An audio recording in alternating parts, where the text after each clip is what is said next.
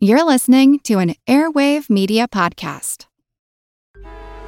Traffic jams, tailgating, pile-ups. Ugh, the joys of driving. How could it get worse? The federal government wants to have a say in what you drive. That's right. The Biden administration's EPA is pushing mandates that would ban 2 out of every 3 vehicles on the road today. Don't let Washington become your backseat driver. Protect the freedom of driving your way. Visit EnergyCitizens.org. Paid for by the American Petroleum Institute.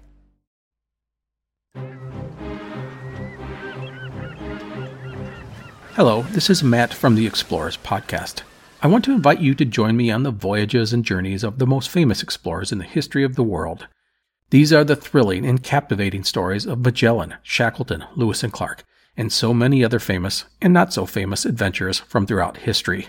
Go to explorerspodcast.com or just look us up on your podcast app. That's the Explorers Podcast.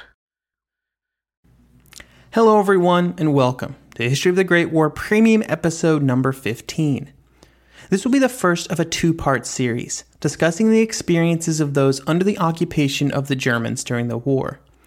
This episode will cover the occupation in the West, where Belgium and northern France came under the control of the German occupiers.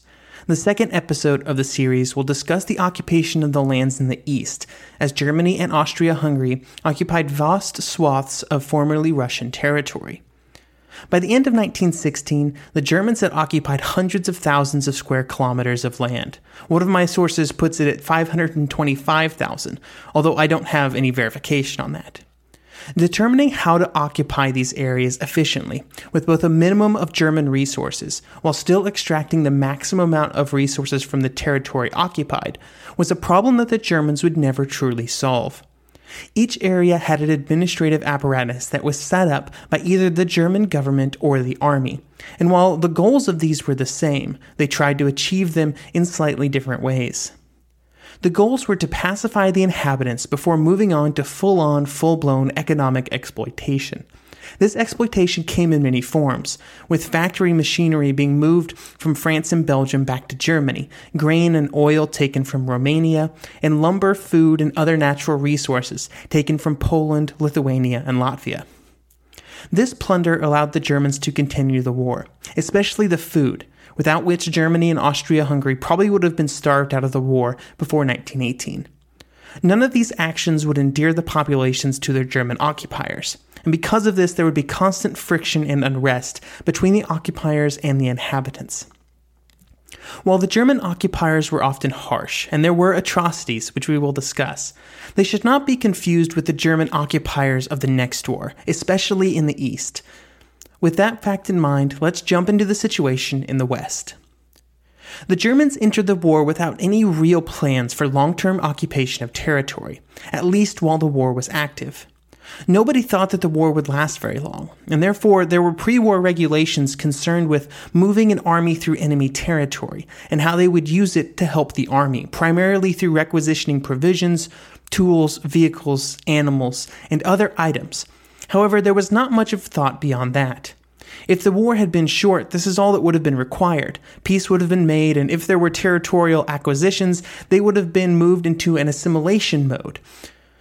Occupying territory for long periods while a war is still going on requires a different set of actions. Because of the lack of planning, what the German decisions feel like is somebody trying to figure out a very complex subject as they go along, and nowhere was that more obvious than in Belgium. Belgium was the first country to find itself under German occupation, and also the one that was most publicized by other countries. From the very beginning of the war, the Entente used it as a subject for propaganda to drum up support for the war, and they did this by keeping the situation in Belgium in the public eye. This played a role in the creation of the Commission for Relief of Belgium, which was set up in the opening months of the war by American millionaire Herbert Hoover, yes, the future president. By mid-October, it was taking care of 2/3 of the food needs of Belgian citizens. This was critical, because if the CRB had not been formed, the Belgians would have been in a very rough spot. Before the war, Belgium only grew 25% of its food, and even what was available was drawn down heavily by the German requisitions. The movement of the CRB's food was organized by Americans who had very large amounts of money to facilitate the process, and also they had connections in London to get the food through the blockade, which was no easy matter. Overall, there would be 5.7 million tons of food shipped through the CRB and into Belgium and northern France. However, this did not solve all the problems for the Belgians, because their issues went far beyond just food. Right from the start, the German army began to decimate Belgian infrastructure and economy. During the war, 250,000 businesses would close. 106 iron and steel factories would be completely dismantled and shipped back to Germany. Almost the entire interurban and streetcar systems would also be dismantled and shipped off for German purposes. All of this was done while at the same time, the appointed leader of the German occupation, Governor General Bissing, tried to get the Belgians to cooperate. You see, Bissing hoped that at the end of the war, Belgium would fall under permanent German rule, which was a war aim high on many German lists. However, he found it difficult to gain support while the army and other German government entities were dead set on exploiting the country as much as possible. He was also stymied by the continual passive resistance by the Belgian people. They basically refused to contribute in any way to both the German war effort and to the Belgian economy as a whole during the war, even when they were heavily incentivized to do so. They could do this because of the food provided by the CRB. Since the Germans often only had food really as a carrot to try and get populations to cooperate, and the CRB was providing so much food, they had to find other ways to get the Belgians to work. And this was done over the course of the war, with tens of thousands of Belgian workers who were deported to Germany over the course of the war. The forced labor of the Belgians mostly came about in late 1916 and the introduction of the Hindenburg Plan. Germany had to have more people working in war industries to meet the lofty goals of the program, as we discussed on a recent Mainline episode. And the number of people required were simply not available inside Germany, so they had to find more workers. They did this in two ways, using prisoners of war, which were mainly Russians, and conscripting civilian workers. Obviously, impressing civilians to do war work is very much illegal, a fact that the Germans were well aware of. To try and get around this fact, they began in 1915 by simply asking for volunteer workers, promising money and other rewards, but they were met with silence. By the middle of 1916, things got more serious. Walter Rathenau, the head of the War Raw Materials Department, would say that, quote, the solution to the Belgian worker problem can only be achieved by ignoring international prestige questions, so that the 700,000 workers in Belgium are made available to the home market, even if it means the American aid in the form of the CRB will end, end quote. Bissing would fight again the idea of forcing the Belgians into the factories, and he used all kinds of reasons to try and fight it, first citing international law before moving on to more practical objections. The biggest of these was that if they went forward with the plan, unrest in Belgium would skyrocket, which would then require more German troops to keep under control, robbing those men from the front when every one of them was valuable. He also pointed out that the workers would probably be of marginal value, since they would resist working. None of these objections worked, though, and on September 13th, he was ordered to start providing the laborers for export into Germany. Not yet deterred, he went to Pless on September 19th and raised his objections to the assembled civilian and military leaders personally, which again did not work, and the deportations began. In total, 60,847 people would be moved to work camps within Germany. When they arrived, the goal was to get them to sign a contract to once again become voluntary workers. However, few would take this step voluntarily.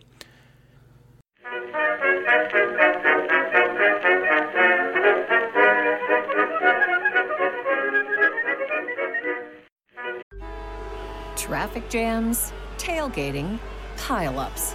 Ugh, the joys of driving. How could it get worse? The federal government wants to have a say in what you drive. That's right. The Biden administration's EPA is pushing mandates that would ban 2 out of every 3 vehicles on the road today. Don't let Washington become your backseat driver. Protect the freedom of driving your way. Visit EnergyCitizens.org. Paid for by the American Petroleum Institute.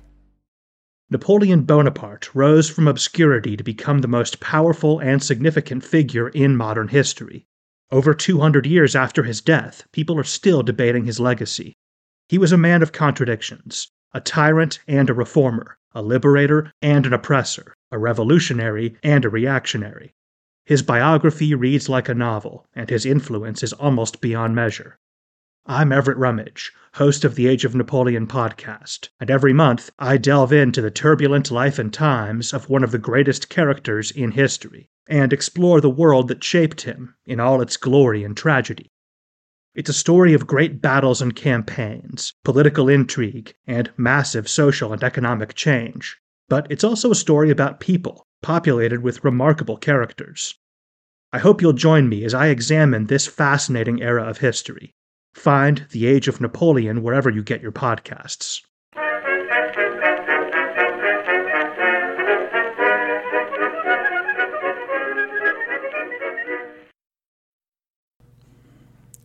They could have used outright force to get the Belgians to work, but the Germans were hesitant to begin that kind of treatment. There's no going back from that decision. So they told the camp commanders to try and get people to work, quote, through stringent discipline and strict enlistment for necessary work in the camps. The prerequisites will be laid down such that the Belgians will greet every opportunity for well-paid work outside the camp as a desirable improvement of their condition, end quote. So, if they signed on as a voluntary worker, they would experience much better conditions with better food and living quarters. Even with all these processes in place, only about a quarter of the deportees would sign the contract, and those who did not were in for some pretty harsh treatment, which began as soon as they were taken from their homes in Belgium.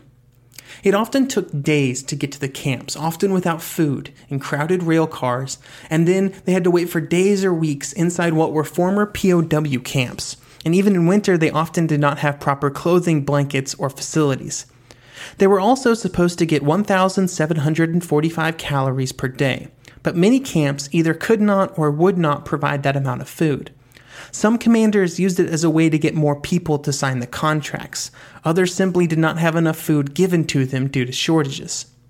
Even the Belgians who got to the factories were found to be wanting when it came to performance. After a month of deportations, only 20% of the Belgians were actually working consistently, and by February 1917, the deportations were stopped. Even with the short lifespan of the process, it did irreparable harm to the international public relations, and it completely cut the legs out of any sympathy that the Germans may have garnered from neutral nations on the international stage. All of this for just a few months of a very small number of workers and a huge logistical headache.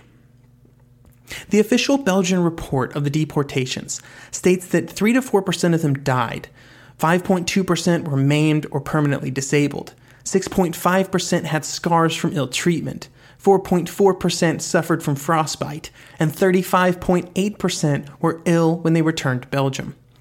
Overall, the policy was a complete failure, and that failure was paid for by the Belgian people who suffered through the ordeal.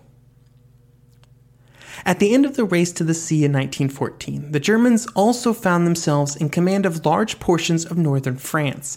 This encompassed roughly 2 million French citizens. The people in these areas faced several hardships for the next 4 years.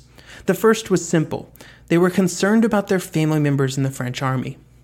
It was often impossible for those in occupied territory to get reliable and consistent news from the rest of France. This meant that it was possible that they would not hear news of family members in the French army being either dying or being wounded or just being okay until the end of the war. There were also soldiers trapped behind the lines, often hidden in the homes of civilians.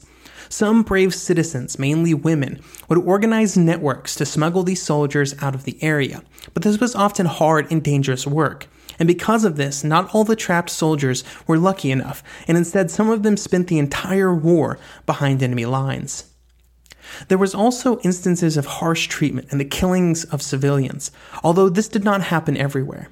It bears repeating that many German soldiers, officers, and government officials treated the French and Belgian citizens under their command completely acceptably, But unfortunately, this does not make up for the harsh treatment by local groups of soldiers and the official practices sent down from Germany, like the movement restrictions, food requisitions, work details, and just wanton acts of destruction that were all too present during the war. We will discuss each of these items in turn. The first and critical piece of German policies in France revolved around the movement restrictions placed on the populations. Every person in the territories received an identity card which specified that person's name, date of birth, marital status, and the state of their health. Men of military age were issued red cards, while everybody else got white ones. No travel was permitted without a pass, which often were only attainable through large amounts of money. Both of these policies were the same as those used in the East. However, in the French occupation zone, since it was both smaller and better documented and structured than in the East, it was easier for the Germans to control. Local records were often far more complete and up to date, which helped in finding all of the citizens and thereby keeping them under control. This also gave the German governor-generals and army leaders, who handled the areas directly behind the lines, immense control. It allowed them to do things like move upwards of 30,000 people out of some of the cities and out into the countryside in 1916, and force them to take part in agricultural labor. This solved some of the labor shortages, and also reduced the amount of food that the Germans had to transport to the cities, but it sort of sucked for those people who were exported. Some of the forced movement can be justified from a military perspective. There were many French citizens right behind the lines. However, that does not come close to justifying the amount of people who were relocated for just random reasons. Often this forced movement was in conjunction with the next two policies, the requisitioning of food and the implementation of forced work details. From the very beginning of the war, German occupation took a huge amount of food from northern France. About 4/5 of the 1914 grain harvest was sent back to Germany. The only way that the people in the area were able to stave off starvation was because the CRB expanded their area to also cover northern France in March 1915. Until that point, the citizens were reliant upon the whims of the German occupiers for food. These types of requisitions did not stop after the first harvest, though, and for the entire war, the Germans tried to control and exploit as much of the French agricultural production as they could get their hands on. In some areas, this just meant requisitioning food at the end of the harvest season. But in others, the Germans believed that they could execute on farming better than the French. This occurred in areas like the Ardennes, where the Germans thought that they could get more grain out of the area than the French farmers, and they took over operations completely. This generally resulted in disappointing results. For example, in the Ardennes, the Germans were able to produce about a quarter of what the French farmers said they could provide to the Germans voluntarily. The requisitions did not end with food either, and almost everything was liable to be taken, especially over the entire course of the war. Over the years, the houses all over northern France were slowly emptied of items. Over the years, the houses all over northern France were slowly emptied of items like precious metals and then anything metallic, even leather and cloth were eventually removed. All of this would add to the hardship of the French. With heating fuel almost non-existent in the later years of the war, schools even had to close in the winter due to not being able to heat the buildings. Just like in Belgium, the people of France were also forced into being laborers for the German war effort. However, they were often engaged in a different type of work. This might involve the creation of sandbags for German defenses or even digging trenches that the Germans would later use. All of this was done by work groups, which would work long days until they basically became too ill or exhausted to continue, at which point they were rotated out and new people were brought in to begin the process again. This was a serious cause of friction, first because it was illegal, and also because every person knew that help they gave to the Germans might end up hurting their own countrymen. The trenches or sandbags that they were creating could help the Germans to quite literally kill their family members or relatives in the French army. To counteract this resistance, the Germans took prisoners from the towns as a way of forcing those left behind to work, and these groups of prisoners would grow in number as the years wore on, with large numbers being taken in 1915 and 1916. They also started the practice of shuttling these working parties to different occupation zones, which got them away from the people and places that they knew, allowing the Germans to have an easier time putting pressure on the people and getting them to give in to German demands. The final cherry on the top of the cake for the French was the destruction of the French countryside. There was a certain amount of destruction that was to be expected, especially after trench warfare began. There was going to be a large swath of French territory that was completely obliterated by 4 years of artillery, fire, and fighting. However, the Germans took this to a new level in a few different instances. The biggest one was before their retreat to the Hindenburg Line in early 1917. After the decision was made to retreat to this line, they had to decide what to do with the land that they were giving over to the Entente. The German military leadership wanted to hinder the Entente advance and make it as unpleasant as possible to occupy the territory, and therefore they began to plan for a massive scorched earth campaign. The order sent forward would say that, quote, "It is necessary to make extensive preparations for the complete destruction of all rail lines and all streets, bridges, canals, locks, localities, and all equipments and buildings that we cannot take with us, but that could have any use at all to the enemy. The enemy must find the countryside completely sucked dry, in which his own mobility is made as difficult as possible." End quote. This was going to be a massive campaign of destruction, and there was resistance from some German commanders. Crown Prince Ruprecht was particularly vocal, partially because he was a crown prince and he could do it without any real consequences. He would write the quote, "I would like to have resigned, but I was told it would do no good and would not have been approved anyway for political reasons, since it would have given the impression abroad of a rift between Bavaria and the Reich, so I had to limit myself to refusing to sign the order of execution." Overall, 2.5 million kilograms of dynamite were used to complete the destruction, and it would be total, with nothing left behind. We finish out today with a bit of a side note on the Italian front. On this front, the Italians captured a piece of territory right at the beginning of the war. From these areas, thousands were evacuated into other parts of Italy. Cadorna's goal was to get them out of the way, and anybody living within 500 meters of the amorphous zone of military operations was relocated.